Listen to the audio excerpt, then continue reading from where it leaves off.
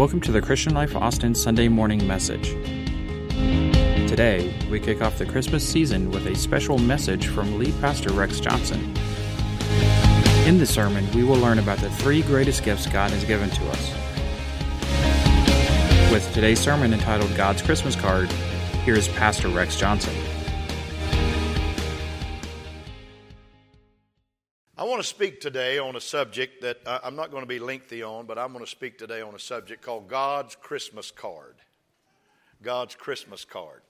We're going to just kind of kick her off into the Christmas season today and turn to your neighbor and say, I hope God's got something good for me in his card. Would you sit down?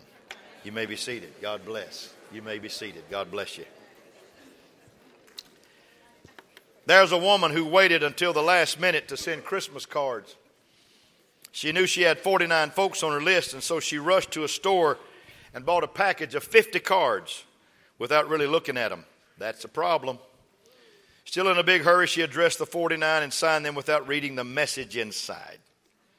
On Christmas Day, when things had quieted down somewhat, she happened to come across a leftover card and finally read the message she had sent to 49 of her friends. Much to her dismay, it read like this: "This card is just to say, a little gift is on the way."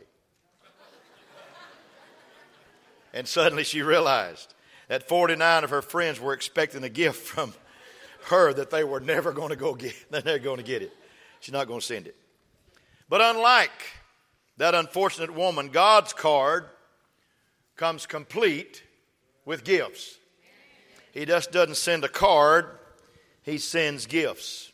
James said every good and perfect gift is from above and comes from the Father of lights, with whom is no variableness, neither shadow of turning. I want you to go home and read Psalms 104 today. It's a great chapter, 35 verses.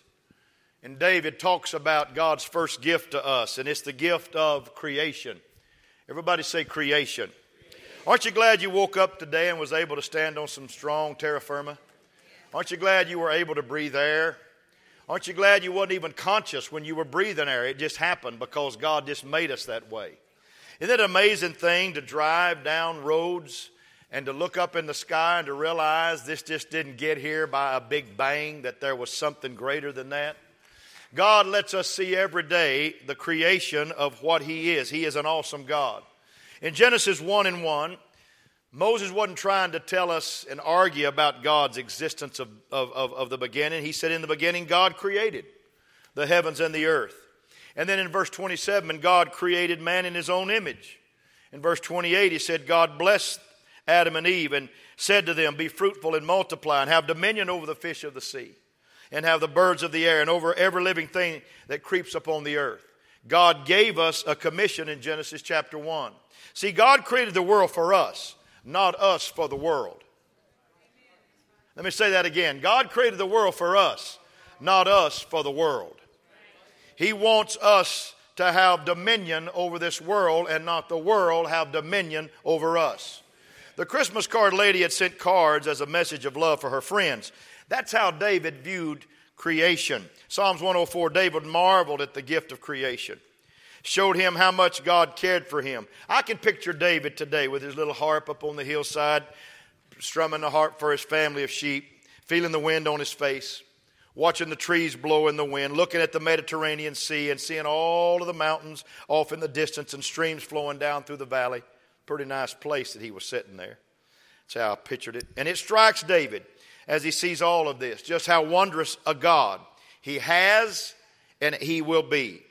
Just how much God cares for him. One of the great concerns of people is that they want to feel close to God during this time. Many people want a sign that He's there and that He cares for us.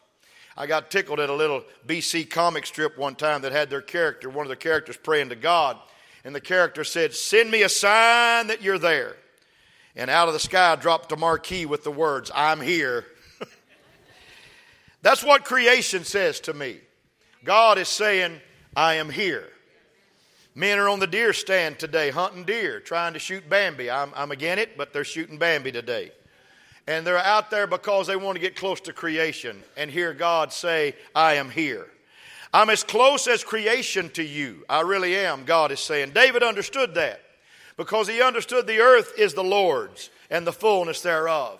Our problem is that often we don't take time to pay attention to what's going on around us. I want you to get a keen understanding this Christmas season of what's going on around us. Those people who do pay attention see God in all that surrounds them. Dr. Warner von Braun, the scientist who helped our nation launch the space program, once wrote, "One cannot be exposed to the law and order of the universe without concluding that there must be design and purpose behind it all." He said, "The better we understand the intricacies of the universe and all of its harbors, and all it harbors, and the more reason we have to find to marvel at the inherent design upon which it was based." Can you imagine, folks, from here to the day that the Lord created, the sun comes up every morning, it goes down every evening. The earth rotates around the sun. Can you imagine that? Can you understand that God Almighty has just put this earth on just the right axis so that we will not fall off as the earth whirls? Can you imagine that God puts just enough oxygen in the atmosphere for us to breathe? I'm telling you, I'm overwhelmed sometime by the creation of God. The law and order of the universe, we see God's handiwork. You don't have to be a scientist, though, to understand that God got his order of creation intact. Next time you're in a grocery store, H-E-B, Randall's, wherever you go to get your Bluebell, next time you're there, look at the watermelons. Just go look at the watermelon section. Each watermelon has an even number of stripes on its rind. Open up an orange and cut it open. Each orange has an even number of segments, never an odd number. The next summer, walk through a field of wheat. Pluck a stalk and count the number of grains. Each stalk of wheat has an even number of grains. You know what that tells me? God is not at odds with his creation, but he's even, because he's in agreement with what he created. Because when he created it, he said it was good. And when he made us, he said it's very good. I'm telling you, if God's not at odds with his creation, he doesn't want to be at odds with his people here today. Somebody needs to clap your hands and say, "I'm even with you, Lord. I love what you're doing in my life." There was an astronomer by the name of Alan Sandage. Said he was almost a practicing atheist as a boy. By the way, have I told you that God doesn't believe in atheists? But was nagged by the mysteries whose answers were not to be found in the glittering armor of what we call supernovas. Among them was a question, why is there something, he said, rather than nothing? Why is there something and not just nothing? And Sandage began to despair of answering such questions through reason alone. And so at 50, he decided, I cannot fight this thing any longer. So he gave his heart to the Lord. He said, it was my science that drove me to the conclusion that the world is much more complicated than can be explained by science. And it's only through the supernatural that I can understand the mystery of existence. And that is only reasonable because much of what we know of science came into existence because of Christianity. He said science was made possible because of the Bible and had declared the world was predictable. Romans 1:20 says, I love this, for the invisible things of him from the creation of the world are clearly seen, being understood by the things that are made, even his eternal power and Godhead, so that they are without excuse. Did you hear that? Without excuse. None of us. Some people look at creation and deliberately ignore God. But in creation, God is saying, look at me. In fact, when he said, let there be light, in the original Hebrew, he said, let me be seen. God wants you to understand that he is God today. You may be feeling lonely and despondent right now because it's becoming the Christmas season. But I want you to have hope today. I want you to look at the universe. I want you to look at creation and understand this didn't get here by itself. There's a God in heaven that created it. And if God created that and made man, he's mindful of us even now where we are in our life. Can you clap for that? Because God is mindful of everybody. He's mindful of us. The second gift that God sends is the gift of redemption. Everybody say redemption. Everybody say, I've been redeemed. We have a young man in this church that's going to be a great, great older man. He's going to be a success in life. I've already pinned it on him. His name is Pierce. He belonged to Doug and Christy. And when he was just a little boy, he was the oldest of their family. There was a baby brother and baby sister coming in his life, and the family was growing. And he came to me one day, just about this big, this little bitty thing, but he was always kind of smart and sharp. He said, Pastor Bo, I don't care how big we get. He said, when it comes to dinner time, I'm the blesser. Kids can say it, can't they? Kind of reminds me of little Timmy sitting in the lap of his aunt one Christmas, and he was ready to get down. But his aunt gave her usual requirement for letting him go. You can't get down until you say the magic words. In case you've forgotten, aunt, uncle, grandma, grandpa, the magic words are pretty please with sugar on top. Except for this time, Timmy turned to his aunt and simply said, unto you is born this day a Savior, which is Christ the Lord. She said, my God, where'd you learn that? He said, Sunday school. Now let me down. I want to tell you, unto you is born this day a Savior, which is Christ the Lord. Let me break this scripture down for you. 2 words at a time, backwards. Luke 2:11. Everybody say a Savior. This day is born unto you. Say it again, a Savior. This day is born unto you.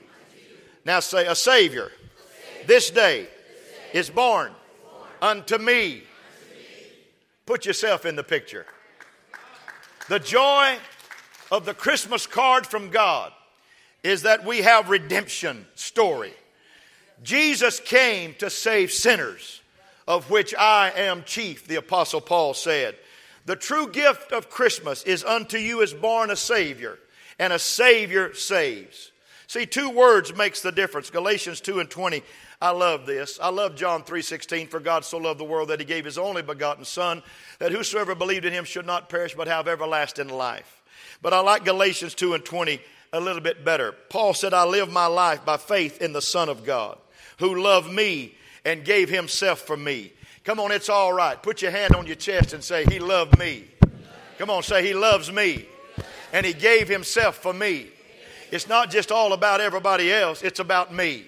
I want to tell the octogenarians, I want to tell the people who are alone this Christmas, who are by themselves, that even though you're alone, you don't have to be lonely.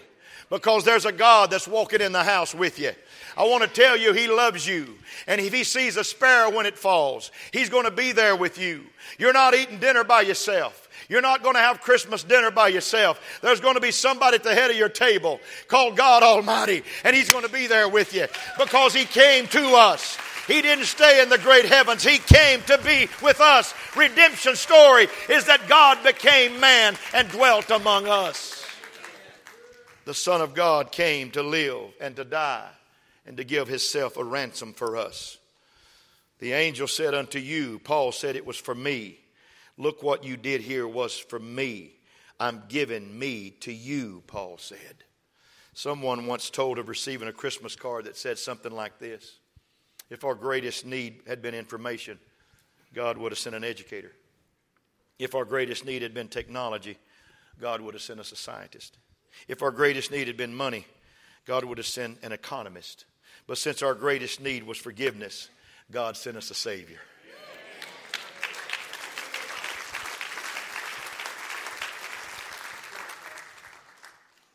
Jesus came to save. Anybody saved today? He came to heal. Anybody been healed today? Jesus came to forgive. Anybody been forgiven today? Jesus came to deliver. Anybody been delivered today? He came to mend hearts. Anybody been mended today? He came to bless. Anybody been blessed this Christmas? Could somebody clap your hands and say, whoa, it's been a great year, 2015. God's been good to me. God has been good to me.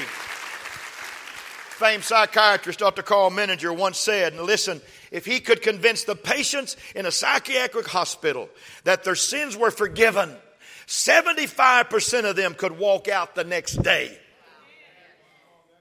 The thing that drives people crazy is that they think that there's not someone that will forgive their sins. I'm not that person, but I preach about him every Sunday. The gift of redemption is with us today. You don't have to not have your sins remitted. You can be washed in the blood of the Lamb here today. The Lord Jesus can save your soul today. See, it's time to quit hiding from that.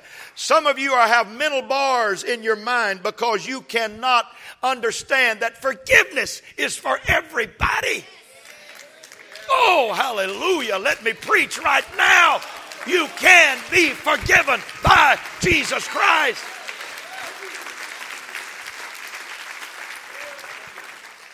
When Adam and Eve sinned in the garden by taking of the fruit of the forbidden tree, the first thing they did when God came around was hide. They hid from God. So many people hide. They try to get away. I beg you today, seeker. I beg you today, person that may not know Jesus Christ. Quit trying to hide from the Lord. The best friend you ever had in your life is one you've never met if you have never met Jesus Christ. He's here to give you the gift of redemption. It feels so good to be redeemed. It feels so good to be forgiven. I was at a funeral not long ago and I heard a man sing. And I'm not a singer. Boy, I produce some, but I'm not one. But I heard a man sing, and as soon as he started singing, I started crying. He started singing this song. I'm no longer a slave to sin. I am a child of God. I'm no longer a slave to sin. Sounds pretty good in the church, but it's not real good. I am a child of God. You need to sing that this whole Christmas season. I'm no longer a slave to sin. I am a child of God. We got so many people that want to sing. I thought you'd be singing with me, but now to drown me out.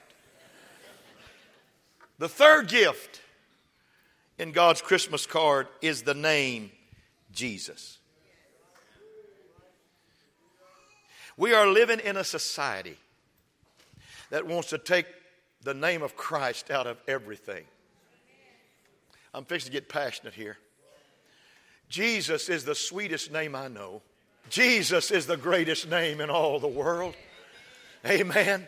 But I want to tell you, there's not a name like Jesus. There's no sweeter name than Jesus. There's no more greater name than Jesus. It's the greatest name that I know in all the world. At a Charlie Brown Christmas. Anybody ever seen Charlie Brown's Christmas? It's old now. But you know the familiar scenes of Charlie Brown sadly looking for the meaning of Christmas. And Snoopy, my favorite dog. His Christmas decorations on his dog house. And Lucy's Christmas pageant and Charlie's pitiful little old Christmas tree. It was horrible.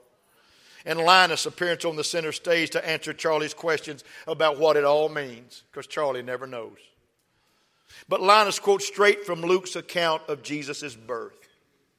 And those are all things we know about what that is special. And what I just learned recently is contained in an interview with one of the co-creators of that show.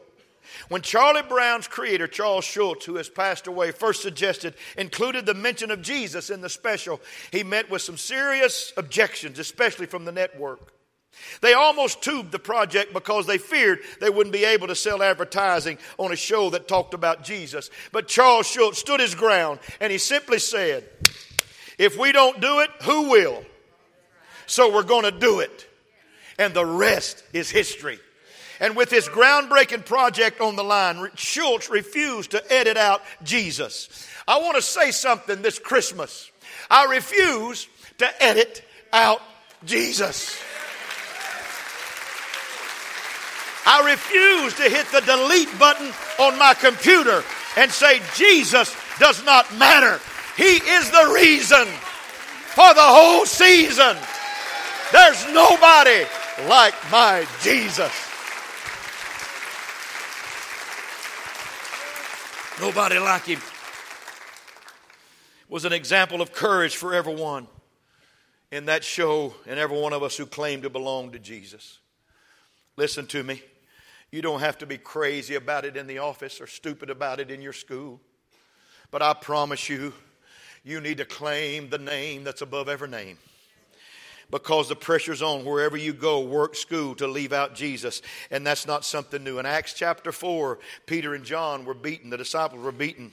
The Bible talked about the same men that crucified the Lord had arranged to tell them that they call them in and again and command them not to speak or teach at all in the name of Jesus.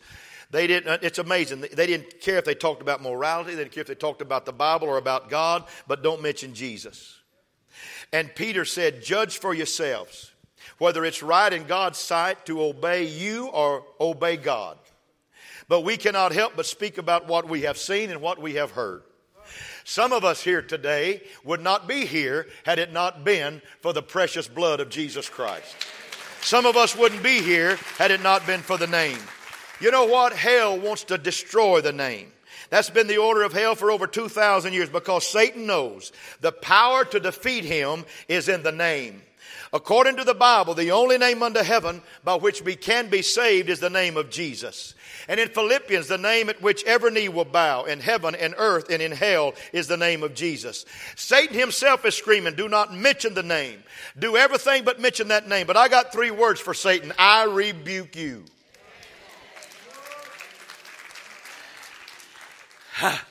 Hallelujah. Now I'm gonna walk a little bit. I'm gonna walk because I love what I'm talking about right now. There's nothing like the name of Jesus.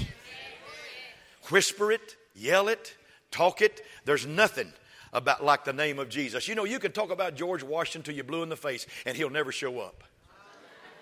He's dead. He's buried. You can talk about Abe Lincoln and we'll talk about him until we can't talk anymore. Talk about all of his victories and the Emancipation Proclamation, but he'll never show up. But you start talking about Jesus. You start talking about the name of the Lord. All of a sudden, he's going to show up because he's the one that lived and was dead. And behold, he's alive forevermore.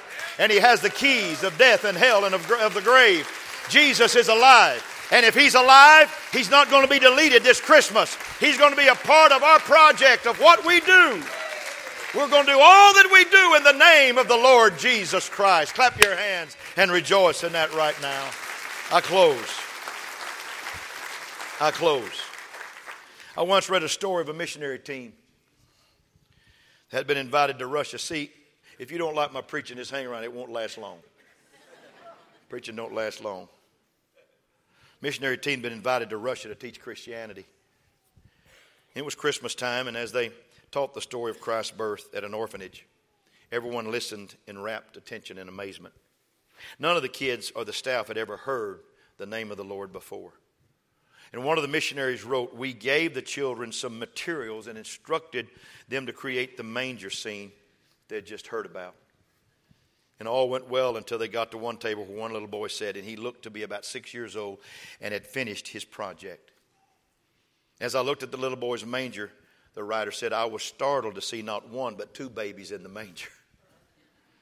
And I called for a translator to ask why. And looking at the completed manger scene, the child began to repeat the story accurately until he came to the part where Mary put baby Jesus in the manger. Then he started to ad-lib his own ending to the story. He said, and when Mary laid the baby in the manger, Jesus looked at me and asked me if I had a place to stay. And I told him I had no dad nor no mom, so I don't have any place to stay. Then Jesus told me I could stay with him. So I got in the manger, and then Jesus looked at me and told me I could stay with him forever. Putting his hands over his face, the little boy's head dropped to the table, and his shoulders shook as he sobbed and sobbed. And he had found someone who would never abandon him, would never abuse him, would never throw him out, someone who would stay with him forever. And I promise you, this preacher in his 60s has found that same Savior who's never abandoned me, who's never abused me, and never asked me to leave. In fact, he said, I have etched you in my hand, and no man can pluck you out of my hand, because that's how much he loves me. Delete Jesus? No. X Jesus out? No. Tell people he doesn't matter? No. He is the reason for the season. There's nobody like Jesus. Merry Christmas, Austin, God is saying. Merry Christmas, CLC. See my creation? see my redemption, see my name. Enough said. That's all I have to say. And that concludes today's message. Please visit clcaustin.com for the latest news, to register for an upcoming event, or to support the Christian Life Ministry through our online giving portal. Thank you for listening.